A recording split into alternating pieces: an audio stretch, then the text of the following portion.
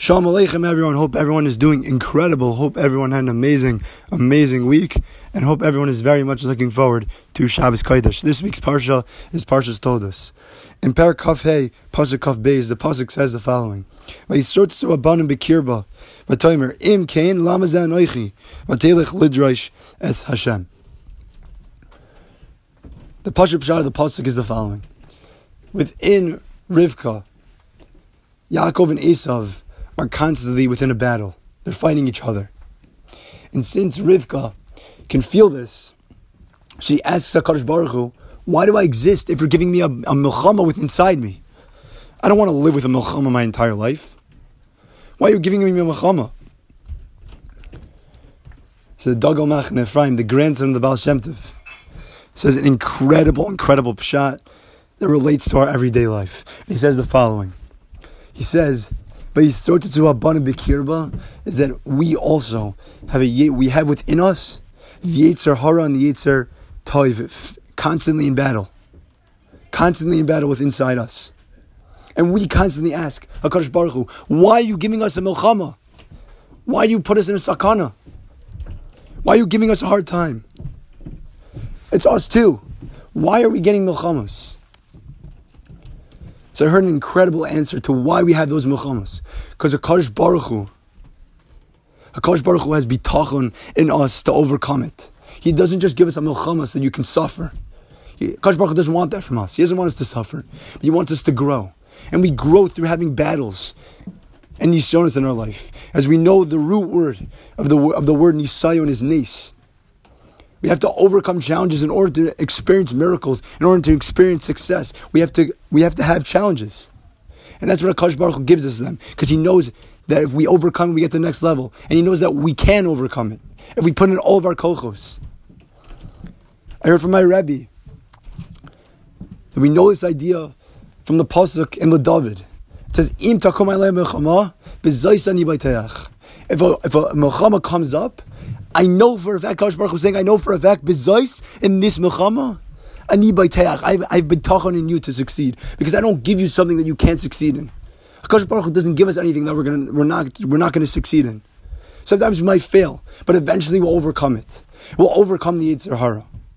That's why we're given that milchama. And that's the pshat. That's the pshat here. That's the answer. That's the answer to why we exist. Because we know that we can overcome.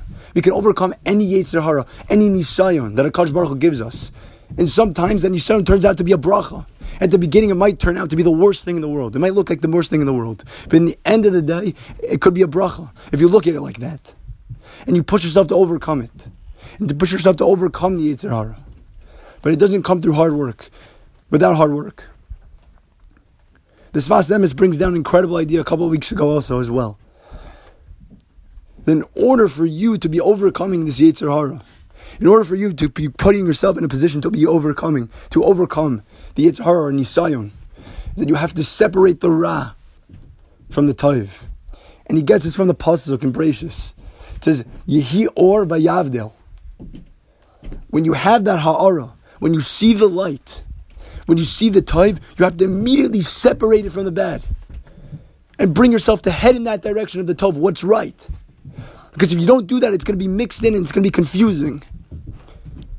That's our lives sometimes. Things are very confusing. I keep on mentioning for weeks, the moon waxes and wanes. Sometimes it's clear, sometimes it's not. But it's always there. The moon is shining, it's just not, we just can't see it. The Or is there, the Tov is there. We have to just shed the darkness. And make sure we head in that way by being misbonin, thinking before we do. Mesilas Yesharim brings down in Zehirus, in the parak of Zehirus, that we have to think before we do in everything we do in our lives. And when we think before we do, that's how we bring HaKadosh Baruch Hu, the Ribono Shel Olam, into our lives. And He comes in and He factors into our decisions. And that's how we head towards Tov. That's our lives. We have to break the Yetzer Hara. That milchama is given to us to overcome and to grow. It's not just for us to fail. The word's about failure and then overcoming and getting to the next level. As we know, Sheva Yipol Tzadik V'kam. A Tzadik falls 7 times and he gets back up. Each time. Each time doesn't stay down. Because he knows the point. He knows the point of the milchama is to get him to the next level. To be called someone who gets up. Not to be called somebody who's down. That's why we have a milchama. HaKadosh Baruch Hu wants us to grow. And that's only through nisayon, it's only through milchamos. It's not just through, just going through life with success the entire time, because that doesn't get you anywhere. You're just gonna plateau. As I love saying that, because we're mahalchim. Jews are mahalchim. We're always moving. We're always going to the next madriga. We're always going to the next level. And that's what he's saying here with the milchama. The milchama tests the person to get to the next level, to push himself to become better. And that's why Kadosh Baruch Hu gave it to us. So when you ask that question, the question that Rivka asks, why do I have a Yetzer Hara and a Yetzer Tov fighting inside me? Why do I have this constant battle? The answer is, Kadosh Baruch Hu believes you can overcome it. To know that you can overcome it will eventually lead you to overcoming it. Understand, V'zayis ani b'tayach. I believe in you. Just be misbainin. Think before you do. And wait for that hara, wait for that light to come. When you see it, go for it. Go in the way of the Tov. Separate it from the Ra. We have the concept of Kodesh and Chol. Understand what's different. When you're eating a piece of food, make a bracha on it to separate it and understand that this is a thing of Kedusha. It's the object of Kedusha. It comes from a Kadosh Baruch Hu. It's not just a piece of food. It's not just Gashmias. But there's Kedusha in there. There's a concept about taking out of the Kedusha from every object in this world. Nitzoto shel Kedusha, the sparks of Kedusha. They're in every single object. There's a way to get Kedusha from everything in this world. We just have to search and have to find a way to do that. And to separate the Kedusha from the Chol. Bring Shabbos into our lives by understanding what Shabbos is and bringing that into our week. Kedusha and Chol. Separating it. Understanding the difference.